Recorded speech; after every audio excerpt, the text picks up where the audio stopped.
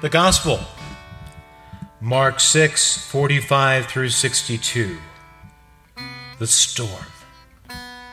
Immediately Jesus made his disciples get into the boat and go on ahead to the other side, to Bethsaida, while he dismissed the crowd. After saying farewell to them, he went up on the mountain to pray. When evening came, the boat was out at sea, and he was alone on the land. When he saw that they were standing at the oars against an adverse wind, he came toward them early in the morning, walking on the sea.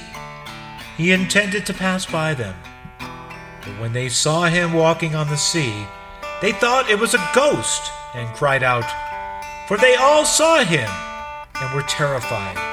But immediately he spoke to them and said, "Take heart, it is I. Do not be afraid." Then he got into the boat with them, and the wind ceased. And they were utterly astonished, for they did not understand about the loaves, but their hearts were hardened. This is the word of God. Do we sense the presence of Jesus in our lives even at difficult moments? Unfortunately, we constantly fail to understand that the quest of faith is to experience, not just to intellectualize. As our story begins, we find Jesus at prayer for a long time. The crowd has just attempted to make him king in the line of David. Thus, he seeks oneness with the Heavenly Father in prayer. Only prayer can protect us from the fickleness of the maddening crowd. Yahweh is always with us, especially in troubled times. I am who I am, the Lord, the God of your fathers, the God of Abraham, Isaac, and Jacob, has appeared to me, saying, I am indeed concerned about you and what has been done to you in Egypt. It is only in and through prayer, the more prayerful Moses becomes, the more he experiences the mighty hand of God in all the events of life, even in the moments of great difficulties. We all share in the weakness of the apostles. Like the apostles in the boat, we will certainly be pushed around by the winds of life. Like them, we will be hurt and terrified. Even our faith will be tested. We will be frightened because we have begun to sink in the sea of emotionalism. As we are sinking, we must realize we need Jesus. We must cry, Lord, save us! Jesus will stretch out his hand and catch us. Today's gospel makes use of the art of symbolism that can be lost on many Americans. This form of expressing reality is not in accord with our computer age. We simply want the facts only. The ancient world and the first church loved to express the life of Jesus and his deeds by signs and symbols. Hence, we are a sacramental church. Jesus and his church still speak to us through the symbol of bread and wine. Yes, the Eucharist. Jesus goes up to the mountain, which is the symbolic place of silence and of holiness, where God speaks to his people. Jesus goes up alone, no distractions. Only prayer can make us aware of the divine presence. When we pray, we become more and more conscious of the divine indwelling. Again, after feeding his beloved at the Last Supper, Jesus is alone in the Garden of Gethsemane, and he said to them, My soul is deeply grieved to the point of death. Remain here and keep watch. And he went a little beyond them, and he fell to the ground and began to pray that if it were possible, the hour might pass him by, and he was saying, Abba, Father, all things are possible for thee. Remove this cup from me. Yet not what I will, but what thou wilt. It is only in and through prayer that we find the will of God.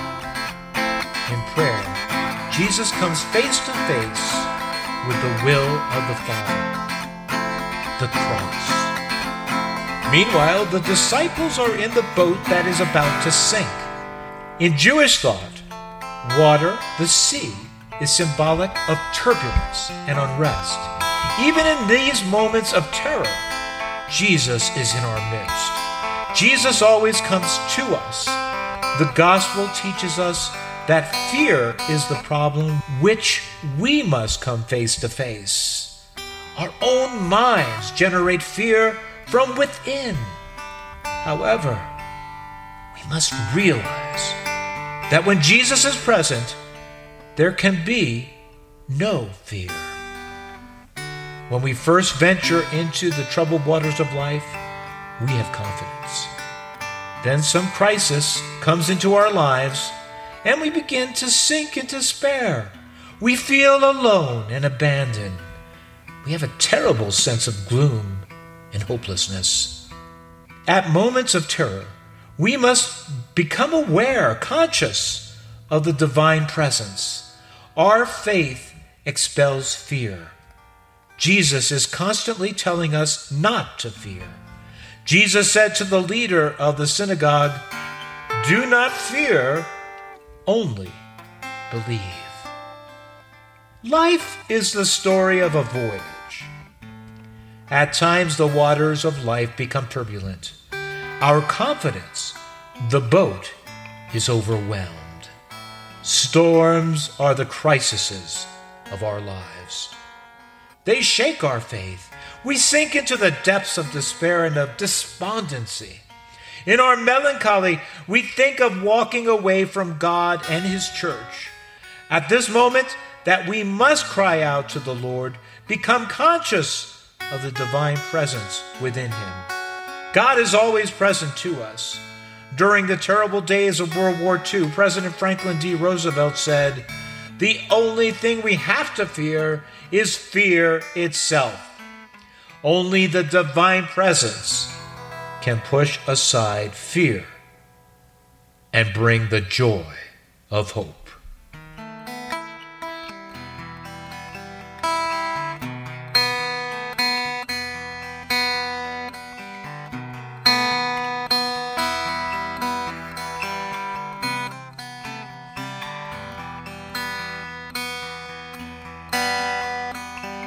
I believe in one God, Father, the Almighty, maker of heaven and maker of earth, all that is seen and unseen.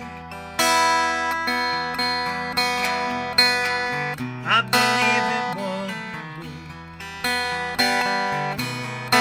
Jesus Christ, eternally begotten of the Father, God from God and light from light.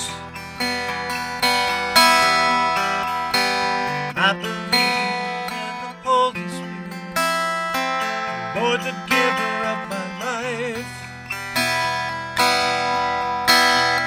who proceeds with the Father and the Son. Together they are worshipped and glorified.